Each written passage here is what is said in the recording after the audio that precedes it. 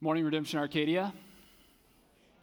My name is Josh Prather. I'm one of the elders here, and I oversee our community and global initiatives for Redemption Church, which means I try to shape the values and philosophy for how we love the neighbors outside of our communities. So if you're thinking about homeless communities, refugee communities here, it'd be refugees, it'd be working with alongside Prison Fellowship, it'd be Ethiopia, things like that. It's a privilege to be able to speak with you today. Before I get rolling into the text, let me just take a moment, pray once again, and ask God to be in this, okay?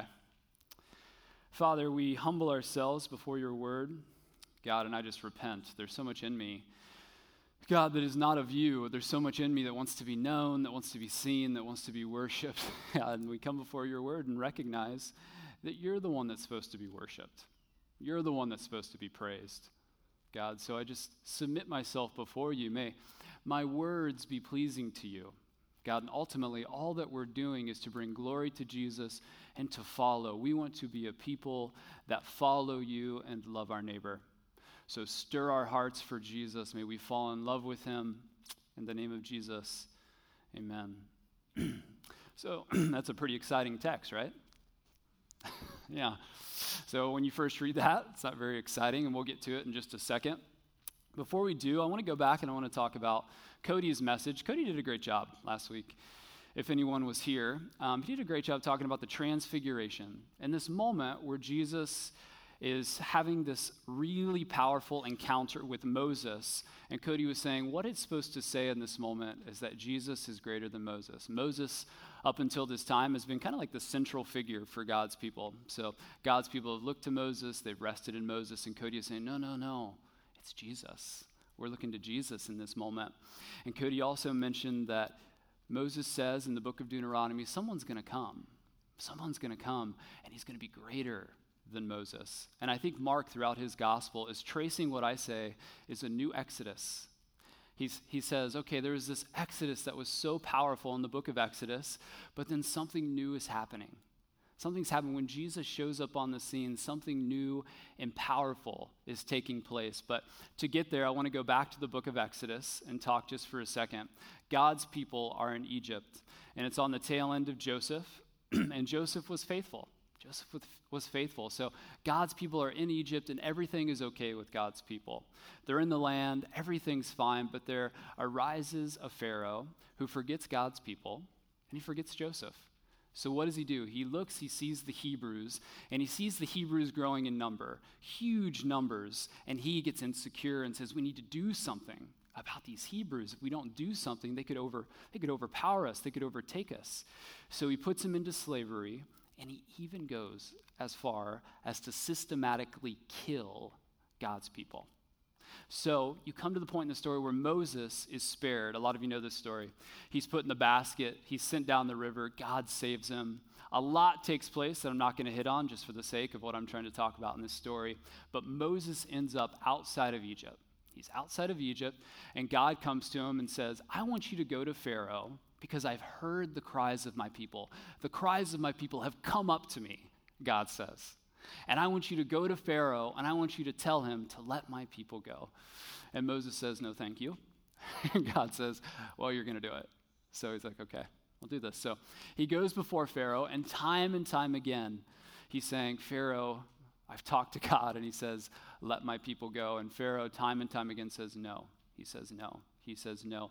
Until finally, you can imagine Moses bringing this to Pharaoh. He comes into Pharaoh, and he says, if you don't let God's people go, the firstborn son of every family is going to die, and there will be a cry in Egypt like you've never heard if you do not let God's people go.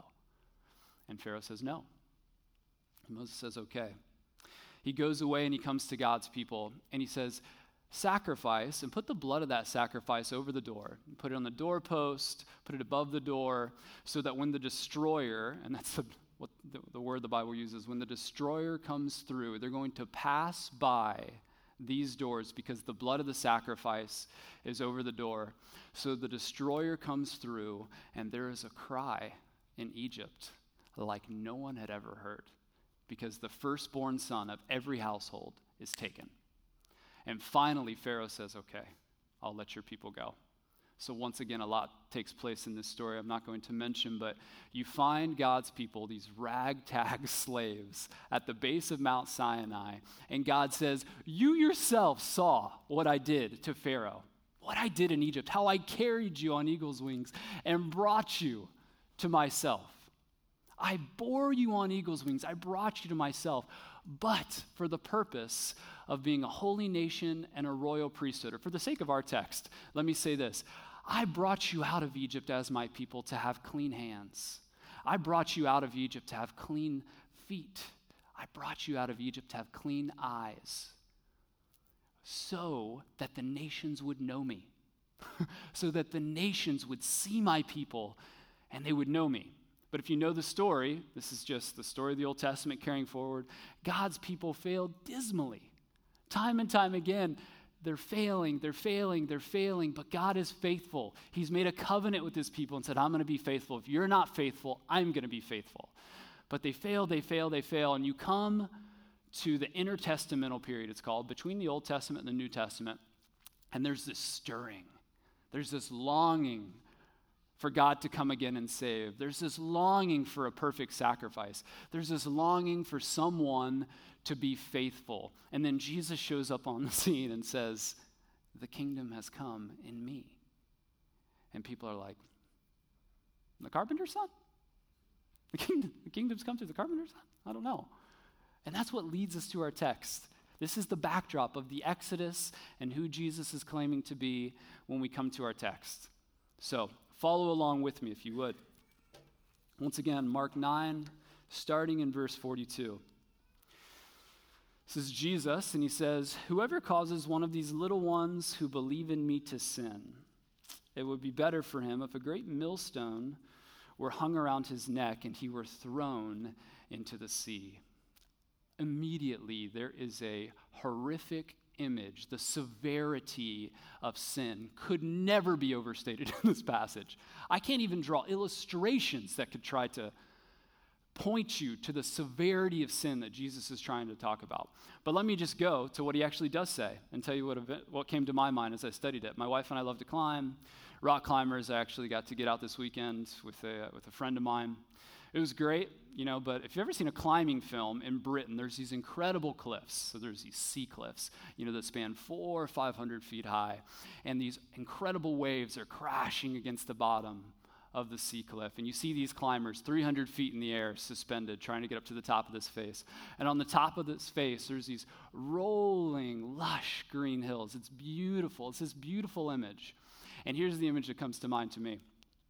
Because a brother or sister has caused one of these little ones, which isn't just referring to children, which is referring to God's children, all of us. Because someone has caused one of these little ones to walk away, here's the image. You have that cliff. You have beautiful, lush green grass. Someone standing on the edge. They put a noose around her neck, and then they tie the other end to this massive millstone. They wrap it around the other end of this millstone. And the person standing there, because they caused one of God's little ones to sin, the stone is rolled off until it catches, breaks the person's neck, and if it doesn't, rips them down into the ocean. Is sin serious? Sin serious? I think Jesus is trying to say sin is more serious, especially when it comes to brothers and sisters, than you could ever possibly imagine. It's a horrific scene that he's trying to paint. Verse 43, pick up with me. And if your hand causes you to sin, cut it off. It is better for you to enter life crippled than with two hands go into hell, to the unquenchable fire. And if your foot causes you to sin, cut it off. It is better for you to enter life lame than with 2 feet to be thrown into hell. And if your eye causes you to sin, tear it out. It is better for you to enter the kingdom of God with one eye than with 2 eyes to be thrown into hell, where their worm does not die and the fire is not quenched. There is a violence that Jesus is trying to give us an image of. Just think for a second, I hate to do this to you, but a hand, you have this in your head, chopped off. If your hand causes you to sin, chop it off. If your foot causes you to sin, chop it off. And is he literally saying, if you're in sin, you do this? No. He's speaking in hyperbole. Okay, so he's trying to just draw the severity out, and he's giving us illustrations, say, this isn't what I'm calling you to. You're not supposed to chop it off. But it's that severe. And why? Why would it not do any good if we chopped off every member? If we chopped off hands and feet? If we ripped out our eyes? Why wouldn't it do us any good? Because it doesn't get to the root. Right? It doesn't get to the root. I remember when I landscaped for a summer, I was terrible. I was a really terrible employee in general before I came to know Jesus. Longer story another time. But I remember my boss always coming up to me and saying two things. One, start working. And then number two, Josh, when you're pulling out the weeds, you have to get the root. When you're pulling out the weeds, you have to get the root. You can't just cut off the top of the weed. You have to actually go down, and you got to tear the whole thing out. Why? Because if you just get the arm, if you just get the foot, it doesn't get to the heart. Mark 7:18-23 says this, and he said to them, then are you also without understanding? This is Jesus. Do you not see that whatever goes into a person from outside cannot defile him, since it enters not his heart, but his stomach and is expelled? Thus he declared all foods clean. And he said, what comes out of a person is what defiles him. From within, out of the heart of man, come evil thoughts. Listen to this list. Comes evil thoughts, sexual immorality, theft, murder, adultery, coveting, wickedness, deceit, sensuality, envy, slander, pride, foolishness. All of these things come from within, and they are what defile a person. So Jesus is saying that you could chop everything off. Sin is so severe, I'm giving you an image of how much I hate it. But at the same time, you have to go to the root. If you can't go to the root, then it's just going to come back. It's not going to solve the issue. So he's not speaking of the sinfulness of each body part, saying that your hands are so sinful, you got to cut them off. He's saying, no. What you're doing is you're allowing your heart to be infiltrated with sin. And with your members, your eyes are set on wickedness. Your hands, you have to picture your arms out, corralling people towards sin, and you're walking people towards it. You're a literal guide. You say, okay, here's the path. Hey, come with me. And you're walking with people towards sin, and you're guiding them towards it. And because of that, you're worthy to have a millstone hung around your neck and be tossed into the sea. And if you are saying, Josh, this isn't me, I want you to take a moment. You take a moment, look at your hands. I'm serious. Look at your hands. You look at your feet. You think about your eyes. And you think, how have these led God's people astray? And for me, it's sad. Thoughts come to mind. How many thoughts come to mind for each one of us of how our members have led God's people astray, right? You think about your spouse sitting next to you right now. How have your hands and your feet and your eyes led them astray? You think about your close friends, you think about your family, and you think of so many ways that your members have led them astray. And there is a severe punishment he talks about for this, and it's hell. And hell, from what the text is saying, is an awful place. It's a horrendous place that Jesus is trying to describe, and I don't think it's literal here. So I don't want to get into the literal nature of it, to say, okay, are there really worms in hell? Is it really an unquenchable fire? What he's trying to say is it's horrific.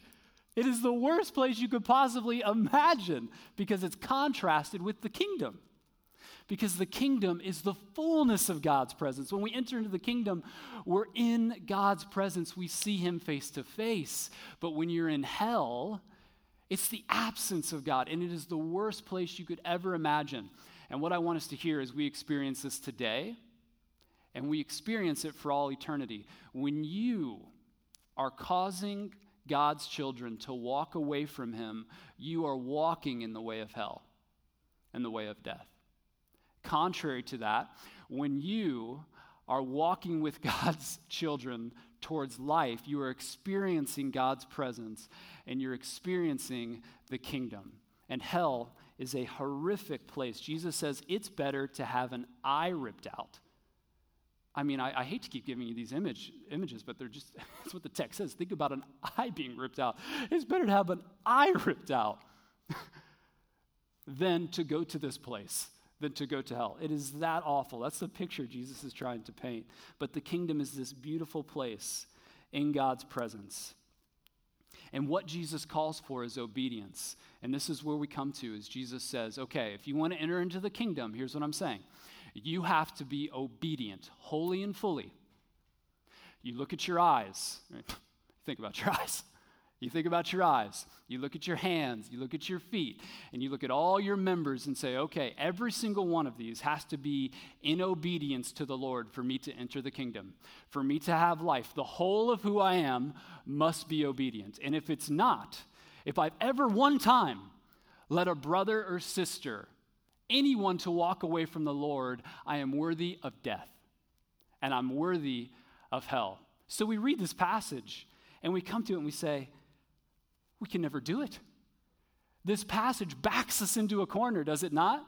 To say, God, I want to go towards the kingdom, but my heart, it needs to be changed. The motivational structure of my heart has to be changed to where I actually long for the kingdom. But thus far, all I've done in life is think about myself and how I can lead others towards sin and wickedness and not towards the kingdom. And each one of us, if we've done it, is bound for hell. So what's the solution? And it's the gospel.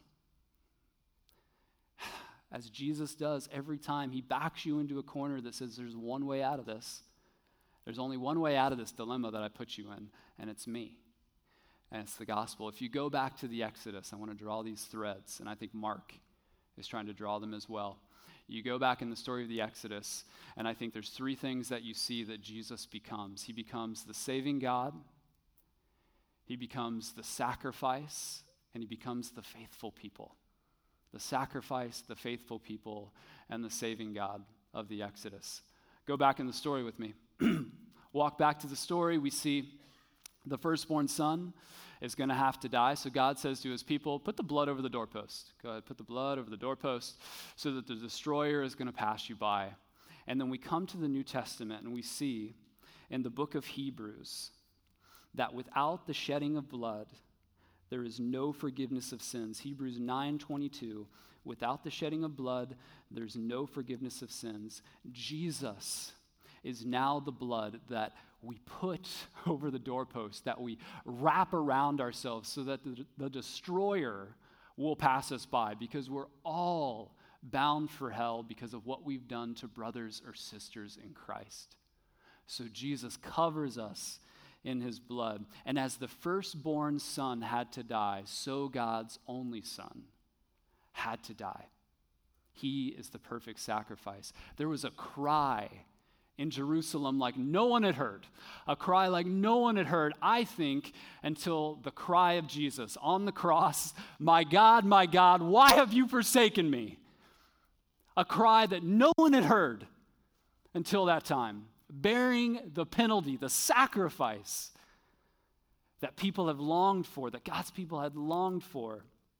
2 Corinthians 5:21 says this, he that knew no sin became sin. Can you imagine the God of the universe who is perfect? He became sin. He wrapped our sin around him so that he could be the perfect sacrifice. He that knew no sin became sin. That's point number one, is that Jesus was the sacrifice. Number two is Jesus was the faithful people. Come back with me to the story. God draws his people out of Egypt. They're at the base of Mount Sinai. And God says, you yourself saw what I did. How I bore you to myself on eagle's wings. But for the sake of being a holy nation and a royal priesthood, I want you to have clean hands. I want you to have clean feet. I want you to have clean eyes. And it's not just for you, it's for the nations. I need every single person to look in to Israel, to look into my people and see the way things are supposed to be, but it doesn't happen. But it happens with Jesus. Jesus' hands were clean. His feet were clean. His eyes were clean, but he bore the sin of many. Instead of a noose around his neck and a millstone being tossed into the sea, it was a cross on his back. Instead of a hand being cut off, it was a nail through the hand. And instead of feet being cut off, it was flesh ripped off of his back. Jesus was the perfect sacrifice, and he was the perfect people. Isaiah 53:8 says this, that he was cut off from the land of the living, stricken for the transgression of my people. Do you understand that Jesus was cut off like a hand and disregarded from God's people for the sake of God's people? Like a hand that's cut off. Jesus was. And the last one is that Jesus is the saving God of the Exodus. God brought his people out of full bondage, and here's something I really want us to see. I think this is important for 21st century church that we miss so often, and we spiritualize what God did and what he does now, is God brings his people out of whole bondage to sin in the Exodus. You think about everything he did. Spiritually, he saves people. Physically, he saves people. Relationally, he saves people. Economically, he saves people. Politically, he saved people. God rips people out of bondage to sin as he did in Exodus, and he does it now through the person and the work of Jesus Christ. As he ripped his people out of Egypt and said, I heard your cries, so Jesus comes and says, I hear your cries. I'm coming for you. And I'm not just taking your soul out, I'm taking the whole of who you are, and I'm bringing it to myself. Jesus is the saving God of the Exodus.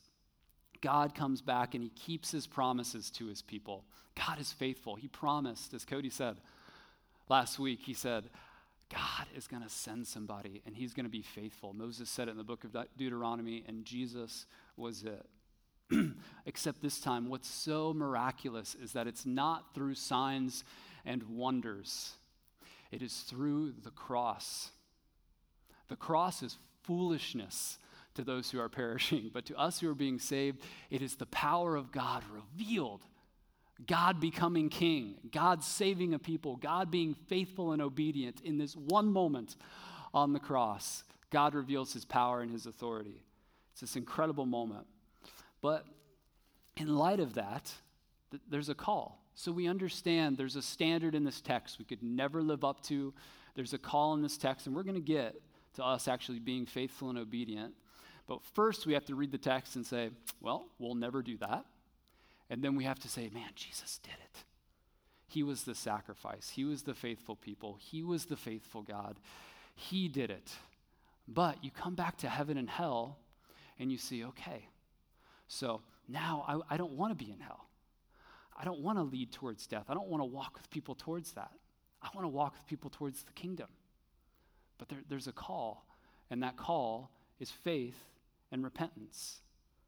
The call is actually giving the whole of who you are to Jesus and his kingdom and resting in his finished work.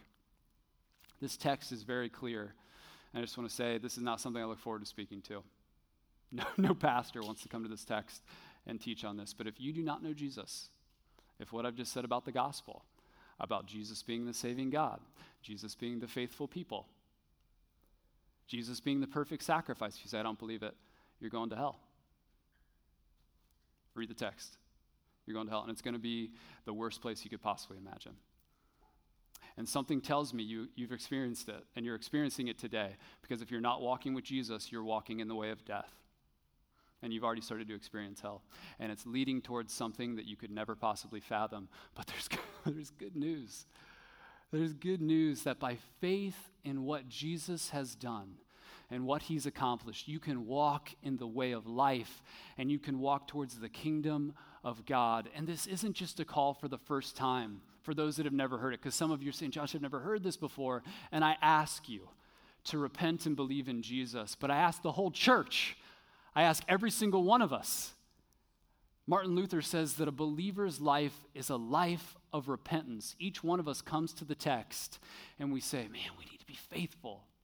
Jesus was faithful, and we're so grateful for the faithfulness of Jesus, for the grace that God has given us, that we want to walk in gratitude and in faithfulness. That's the call of a believer.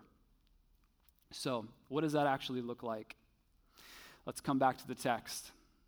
Verse 49, if you want to follow along with me. For everyone will be salted with fire. Salt is good. But if salt has lost its saltiness, how will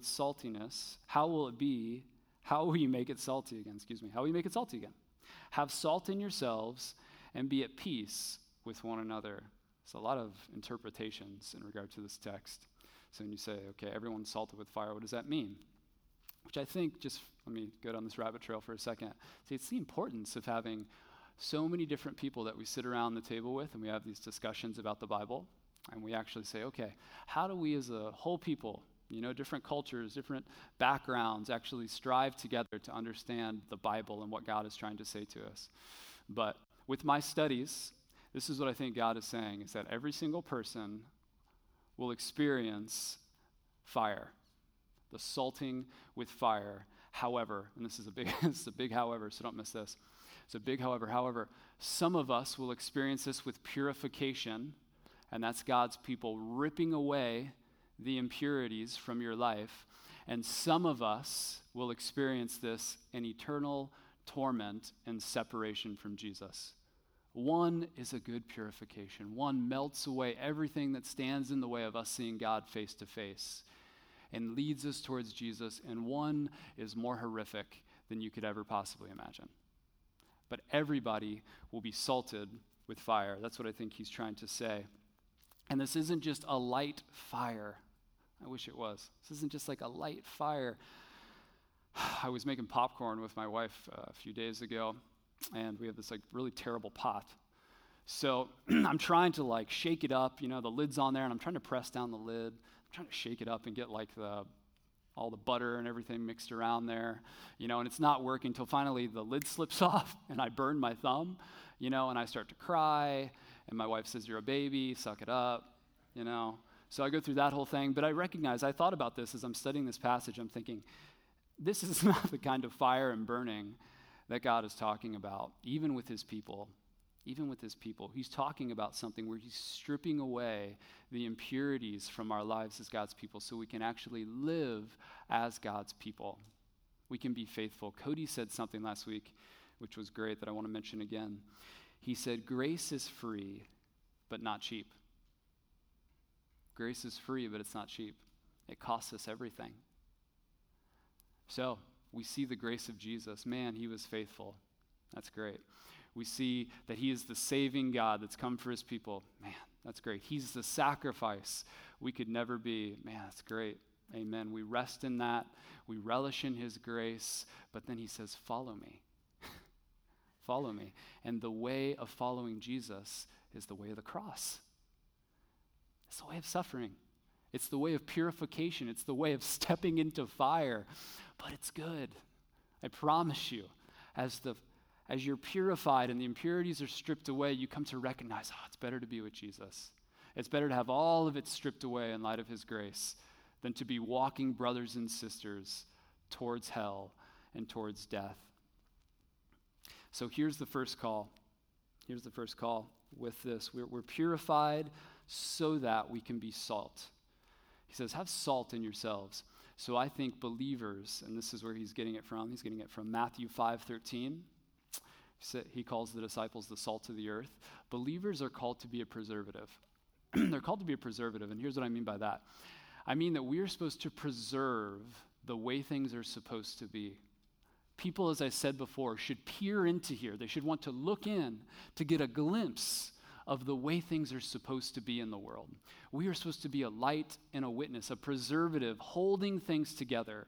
When everything else is divided, when everything else is falling apart, people look in here and they say, wow, there's a glimpse of the way things should be. It's a preservative.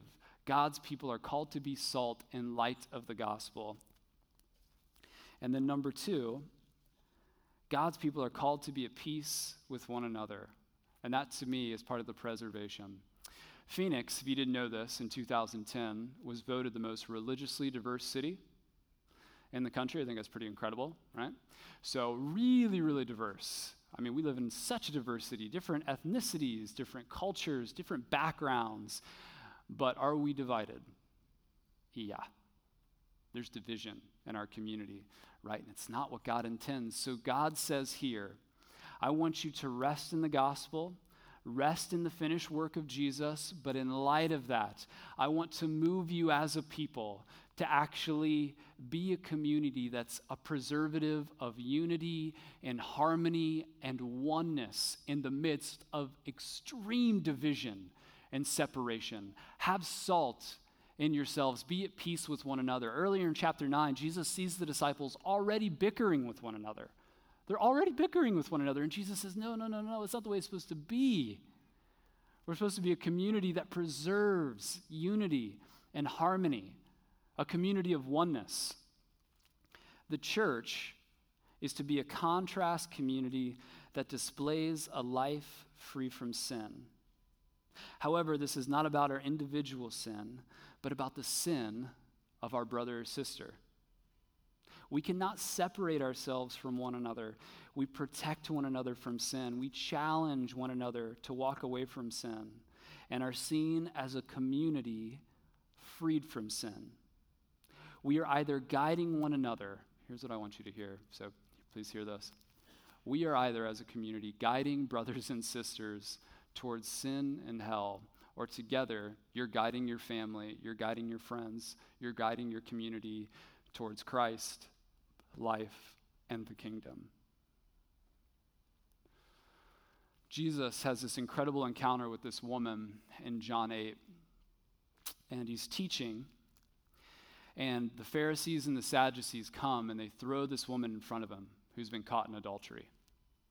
And they say, "Teacher, this woman's been caught in adultery, and the law of Moses commands us to stone such a woman. So what do you say?" And Jesus knew that they were doing it just to test him, and it wasn't because they really cared about the law. It wasn't because they really cared about this woman.